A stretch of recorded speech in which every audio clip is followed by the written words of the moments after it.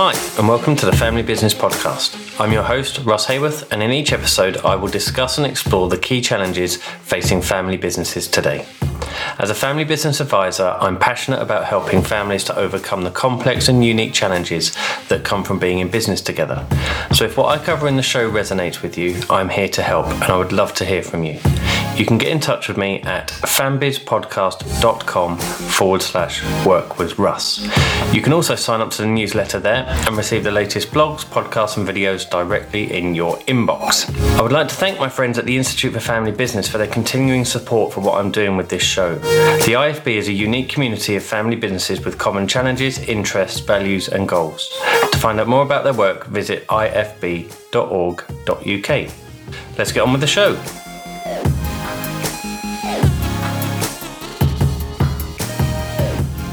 Well, hello everyone and welcome to this week's show. I am absolutely delighted to be joined by Dr. Jim Grobman again on the show.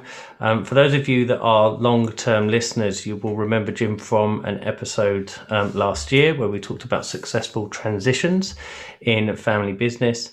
And it became, I think it was about 4 months to go in the year, and it became the second most listened to episode of the whole of 2020. So absolutely no pressure on us today, Jim, to no pressure at all. But firstly, welcome back to the show. It's great to have you back with us. Yes, it's really great to be here. And I look forward to having another wonderful conversation with you so that we can talk about some of the new things that are happening. Absolutely. And for those that may have missed last year's show, perhaps give them a little bit of an overview of your role, what you do, and we can then get into the detail of what we're going to talk about today. Sure. I have been a family wealth consultant and family business consultant for going on more than 2 decades now. I work with families largely maybe North America, but also globally. And you know my work with my wonderful colleague, Dennis Chaffee, on cross-cultural sorts of things. What we're talking about today is related to some new roles and work that I have, where about the last year and a half or 2 years, I am working with the Ultra High Net Worth Institute, a think tank that is devoted to developing resources and providing information to ultra high net worth families in a very unbiased, conflict-free, objective sort of way that they have been asking for a long time. And in that role, I'm the chair of the Content and Curriculum Committee in developing some of the thought leadership that the Institute is developing. Mm-hmm. One of the pieces of thought leadership is what we're going to be discussing today, and it is the 10 domains of family wealth. And we'll get into some of the specifics around those as we progress through our conversation. But in terms of a kind of an overview for the audience, just to point out at this stage, in the show notes for this show, there will be a graphic that highlights the diagram that Jim and I will be talking about. I had to Google this before we had a chat, Jim, but a 9-edged shape is called a nonagon. So it's a nonagon that we're going to be. Yeah. So it's a nonagon we're going to be talking about. It's a 9-sided shape. And it represents a really interesting piece of thought leadership that is highlighted on the 10 domains of family wealth. So now we know it's a nonagon. What else can we tell our audience around the 10 domains of family wealth?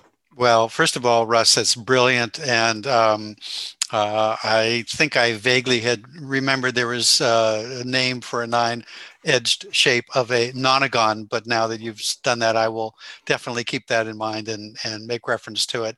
And with the 10th domain at the center in a circle. So we have to coin a term for a nonagon with a circle in the middle somehow.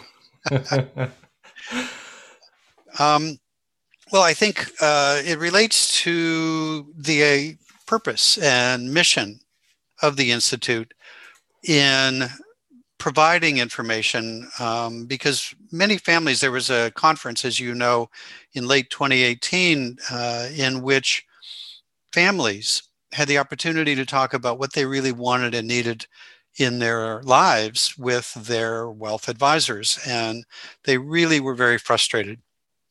They wanted information that they could trust that was not linked to what a particular advisory firm was selling or pushing or saying what was important. They wanted something oriented to families that was independent of the advisory system. So as we began to think about it, consider what content we were going to develop, I actually asked one of those basic questions that I was scratching my head over, and I put out to the other leaders in the think tank, and I said, well, if we're going to be talking about what is important to families of wealth at the ultra high net worth level, what are we going to be talking about? What is the landscape that families live in when you have ultra high net worth wealth? Mm-hmm. And I remember it sort of stopped the conversation, as you can imagine, because it's like, well, you know, it's one of those things that everybody knows about it, but nobody defines it. And, you know, one person said, well, we looked at that a couple of years ago and came up with like 200 and something different areas. And so I thought, well, that's not a great organization. So we began a process of distilling down, putting our heads together, having conversations of what are the main domains or areas that if you have significant wealth, these are the areas of your life that are your needs and your concerns, whether or not the particular firm you're with is providing those. But, you know, for you as a family, what are your needs? And it proved to be a very helpful process because it distilled down, and we came to the 10 domains, of which 9 arrayed around the circle in the nonagon. Mm-hmm. And I'll have to resist my temptation to use a British accent on that. Are the content domains. And then at the center, which we will talk about is why that's important, is a process domain, or what often is called practice management, or how services are delivered. And since this has rolled out in the past year or so, it actually has proven pretty robust, and we're pretty happy with its development. Absolutely. And I think as well, what's really key to this is, again, for those that are listening, head over to fambizpodcast.com/10-domains, and the diagram that we're talking about will be on there in the show notes. But what this does beautifully, I think, in my view, is it creates something that is both broad in the sense of it covers everything that within the sort of world of family wealth, but it breaks it down into manageable chunks in the sense that it kind of segregates things really well, but centered around that advisor-client relationship.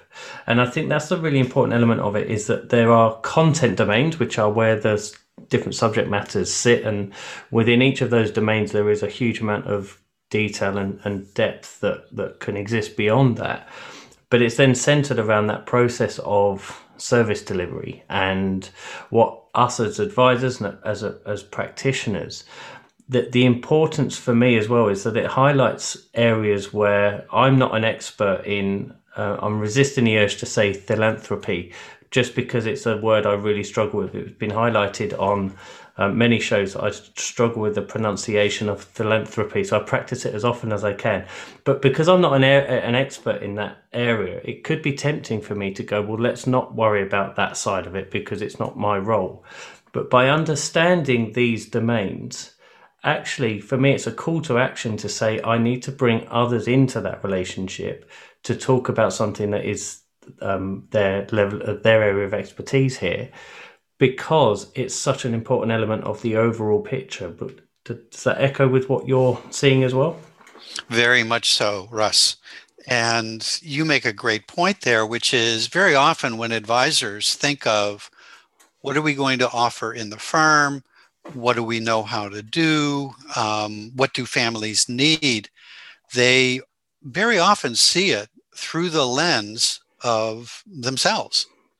And as you said, it's like if I were, say, a financial advisor, and nobody in the firm was very interested in or specialist in philanthropy, it would be very easy for us to say, well, the families, they can get that elsewhere. We don't really know much about it. We're not going to offer it. If they ask, we'll refer them to somebody. Maybe we need a short list of, favored referral sources, but not our business.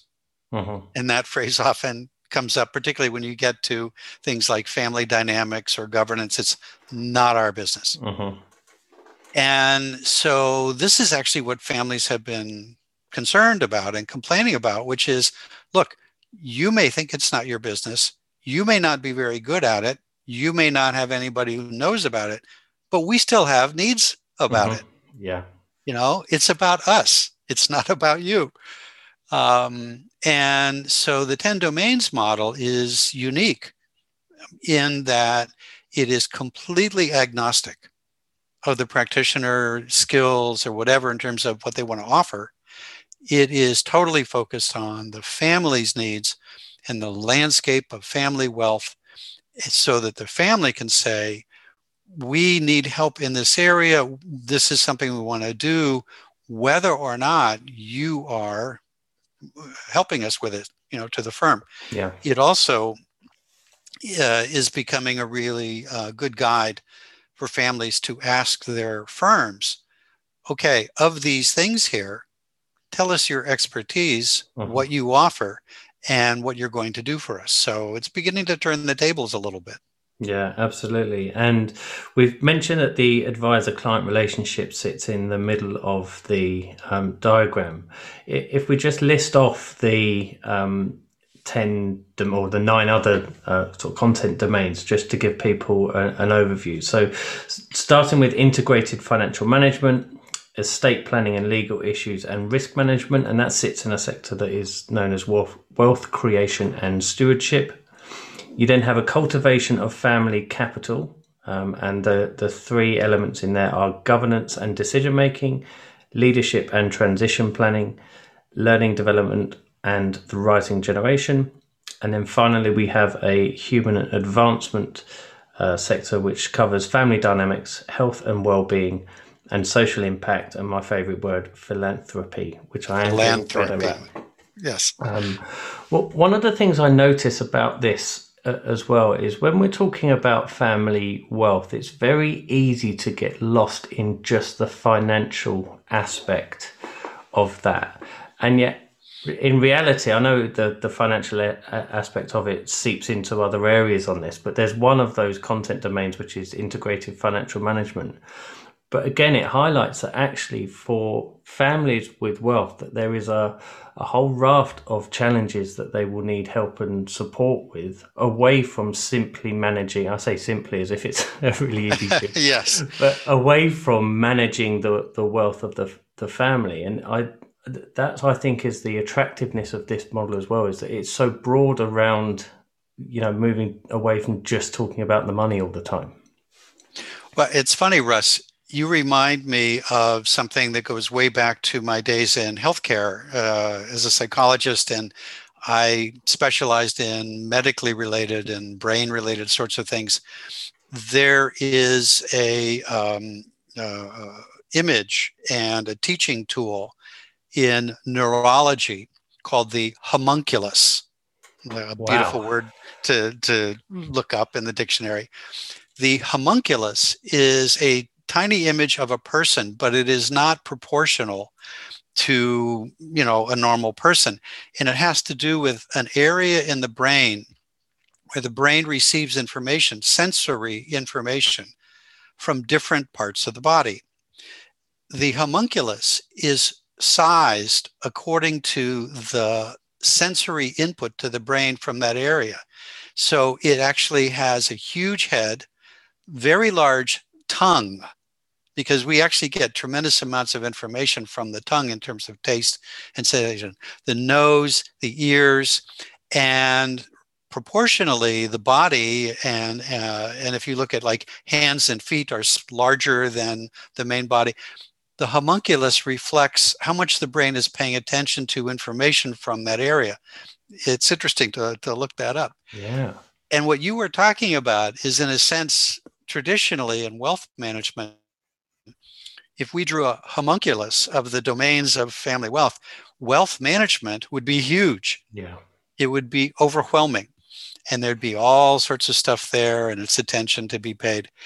But in reality, what we did is we sized all 9 content sectors equivalent, the same size.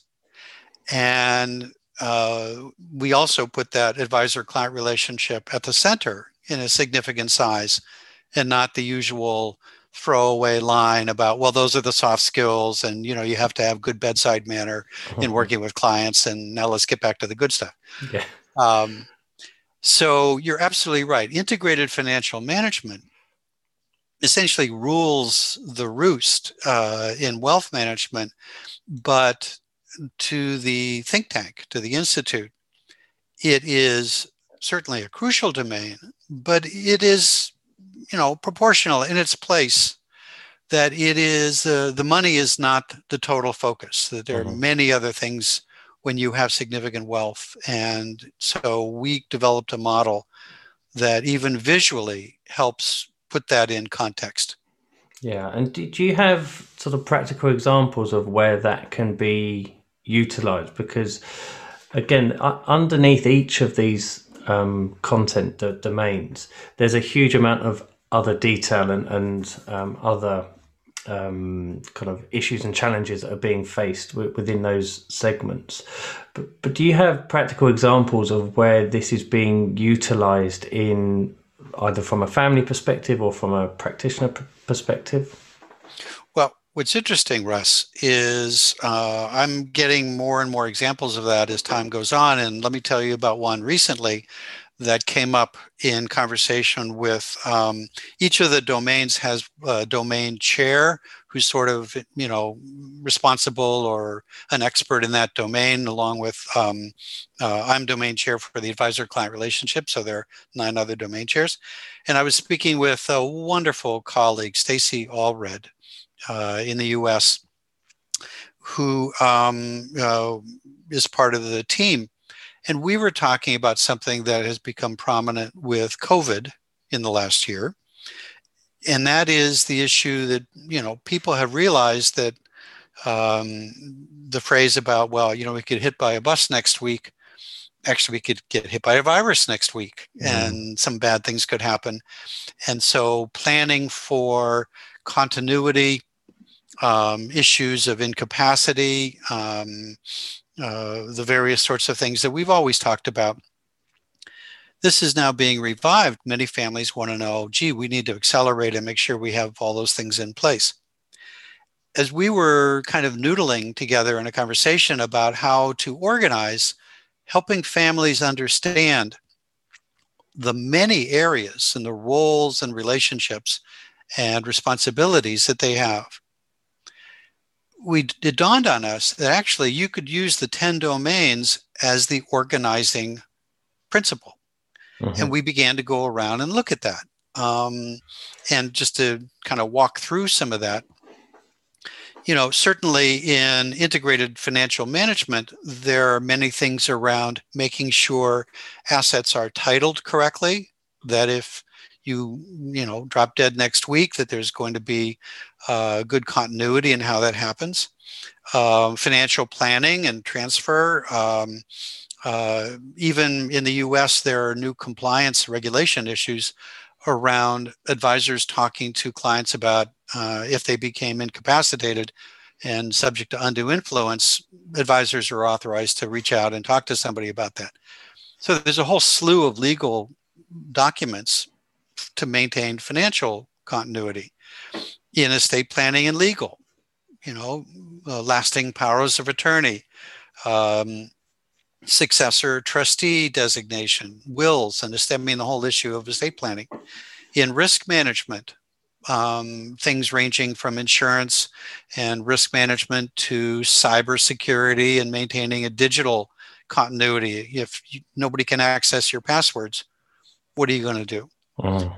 In governance and decision making, if you have a position within the family enterprise in family leadership or on the family council and something happens to you, are there plans for your replacement, and have things been written into the family constitution related to ensuring continuity? Mm-hmm. In leadership and transition planning, I mean, we could go around all the different domains. This years ago, Bonnie Brown Hartley wrote a book about having a fire drill in the family enterprise. And we're sort of talking about the same thing now. Yeah. Family dynamics, health and well-being, social impact for that. If you have a position on the foundation board for the family's philanthropy, have there been plans made for what happens if you're not there? And finally, in the advisor-client relationship, are you the quote-unquote primary client? If something happens to you, does your advisor, have they ever met your spouse or your children? And if we turn it around the other way, has your spouse or your children ever met your advisor? Yeah. Because if something happens to you, they need to have a relationship with somebody that they trust and whatever.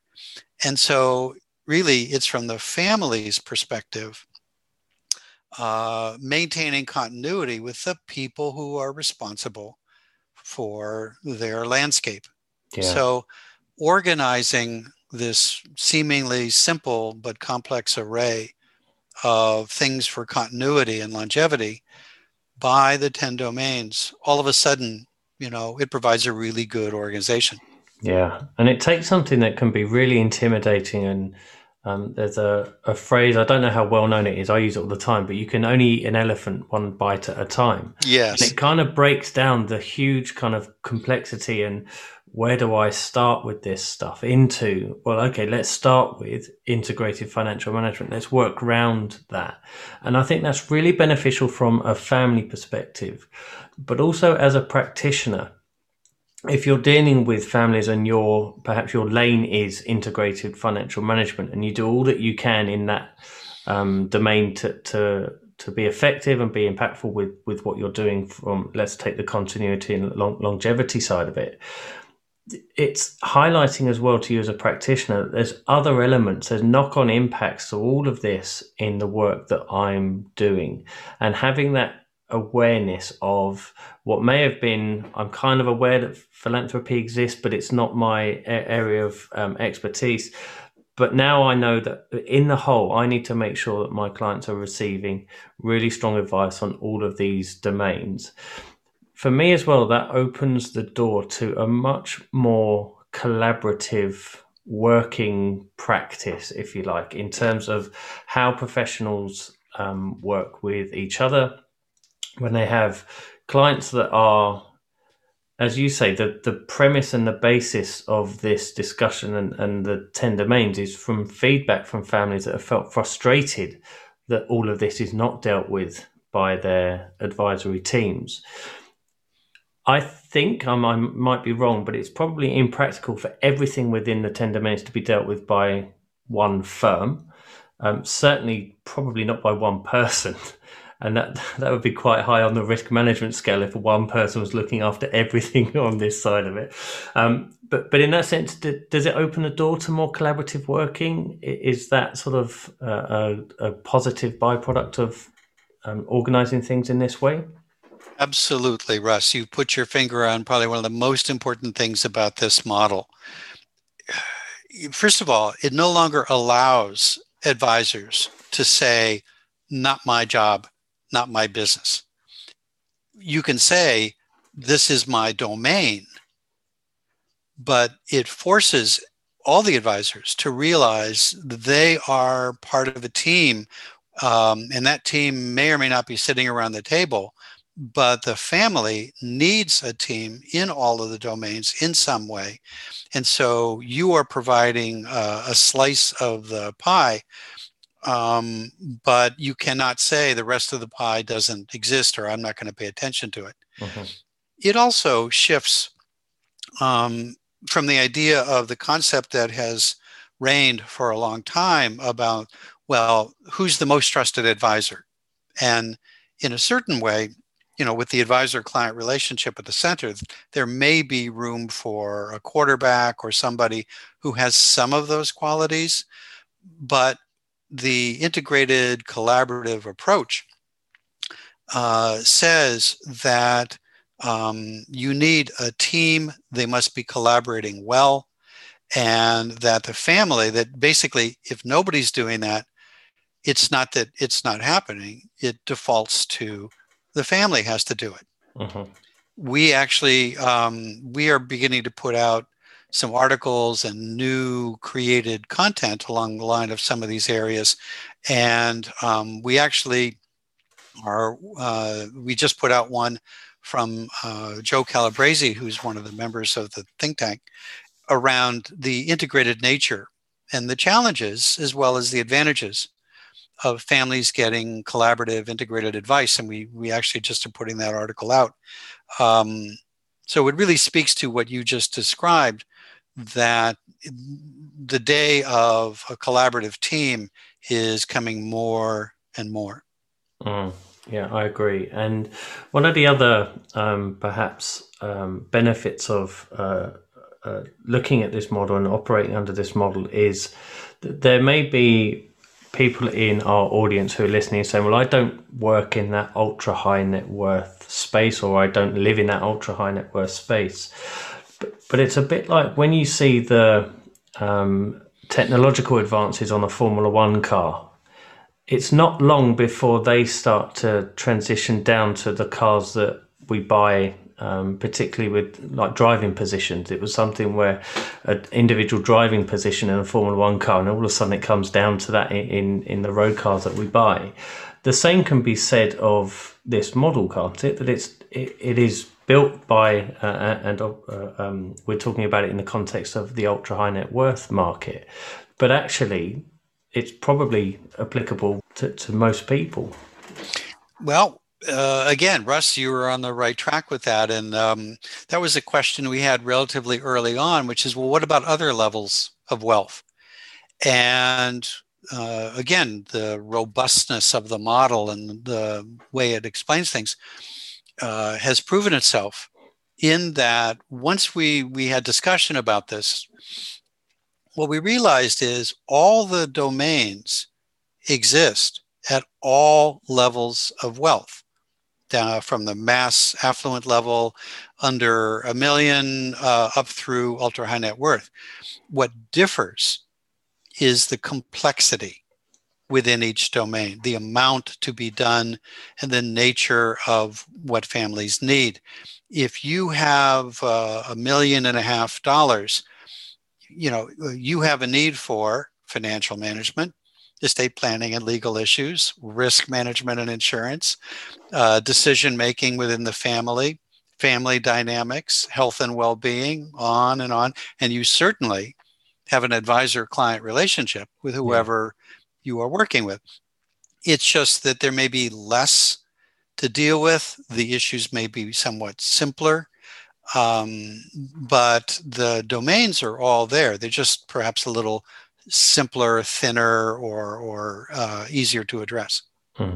Fantastic. And you mentioned in your introduction your work with Dennis Jaffe on cross cultures and that kind of line of your work. How do the 10 domains translate when we start talking about different cultures, different religions, different sort of areas around the world where there's kind of, we're both in Western society, quite an individualistic society, but there's obviously other cultures that have these challenges as well. Do the domains translate across those? They absolutely do, Russ. That was one of the things we were committed to right from the beginning, which is this was going to be a global model, and a cross-cultural model. I'm thinking in particular of a family that I've been working with recently that has family members based from Asia to Latin America, Southern Europe, the UK, and India. And as I have been working with them and developing them, because they have family members who are dispersed throughout the world, but they get together in family meetings and family assemblies. And one of the things that they're trying to do is to figure out governance. They are trying to figure out, there's some new initiatives around the Family Foundation. There are some intricacies around risk management and legal issues cross jurisdictions. There are also, because of the heritage of the family originally, there are religious influences related to the wealth creating generation. This family's now in G4, actually. And we talked about the 10 domains, and very quickly they were able to identify in a meeting their needs and their perspectives across all 10 of the domains. And one of the things, interestingly, that they zeroed in on was the advisor-client relationship, Okay. which of course was dear to my heart. So I was very happy about that. Because one of the things that they jumped to was having a conversation that they had not had for 30 years, in which they talked about which of their many advisory teams they felt comfortable with in the current generation and which they felt were holdovers from the previous generation that did not understand the complexity and cross-cultural nature of the family nearly as well. This family, they had a family office, a single family office, but as with many family offices, particularly around the world, they had a aggregation of multiple other advisors. And completely unexpectedly in the meeting, they went to, we should be really looking at our advisor-client relationships. And by the end, they charged their family office with beginning to do a little weeding out and accelerating. And it was probably one of the most satisfying and yet surprising aspects that came out of the meeting.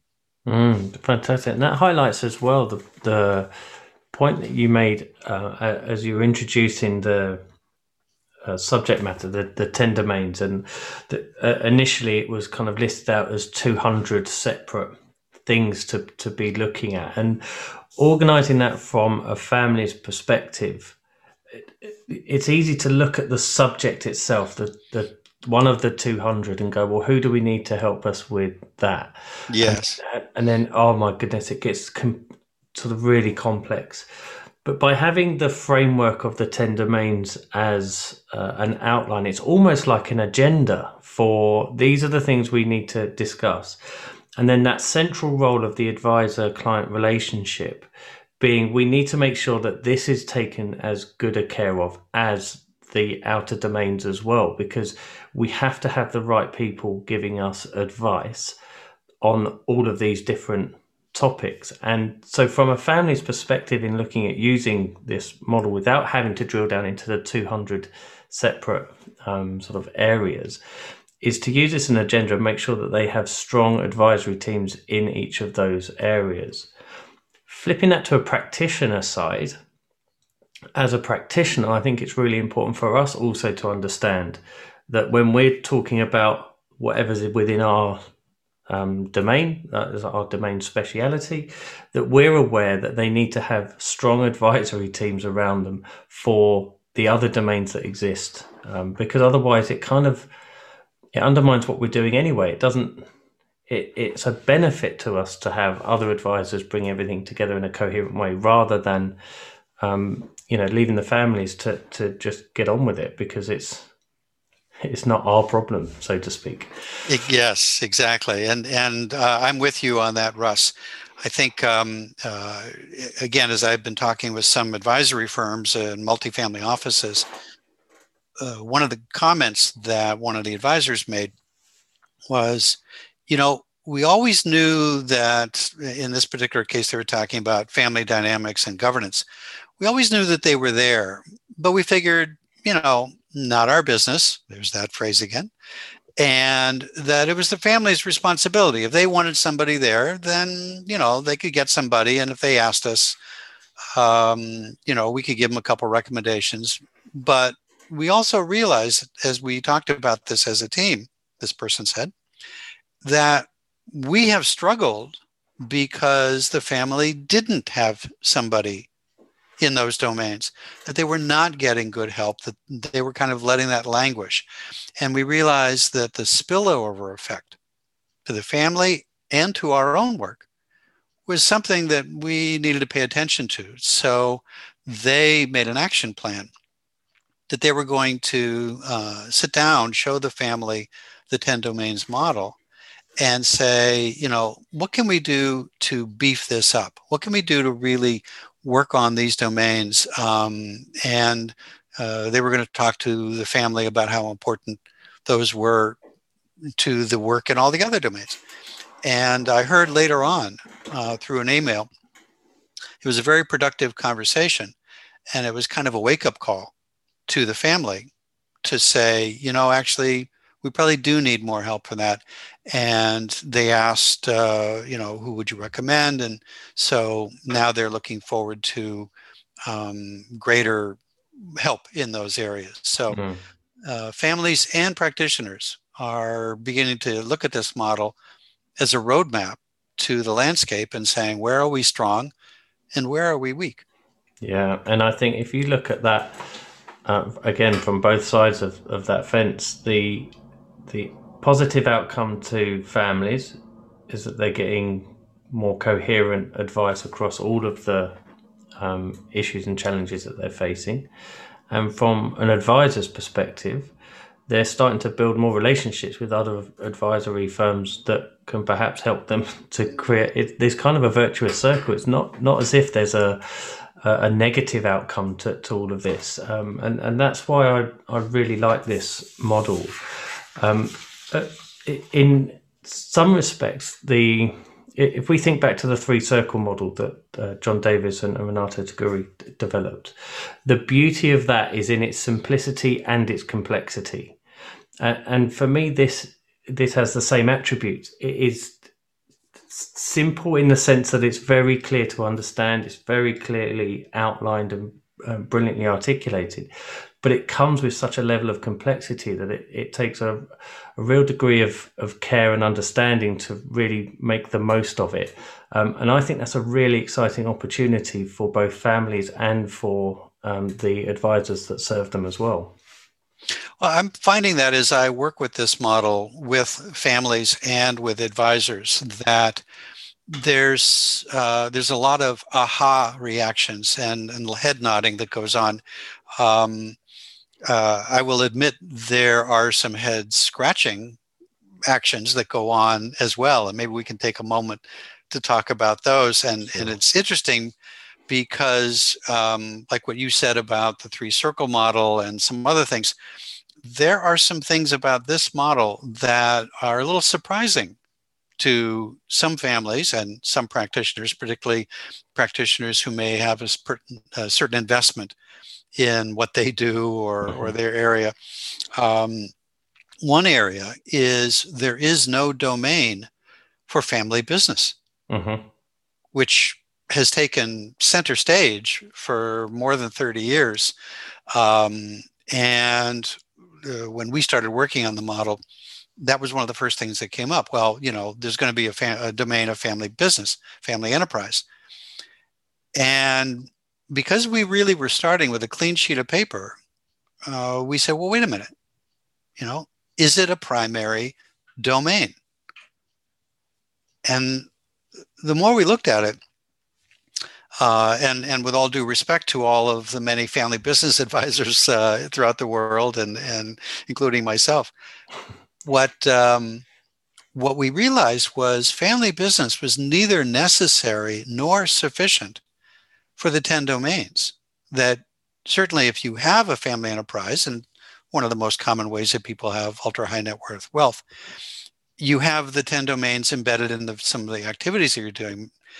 But some families come to wealth never having had a family business. And if you have a family business or an enterprise and you have a liquidity event and you sell the operating company, you are now a wealth owning family.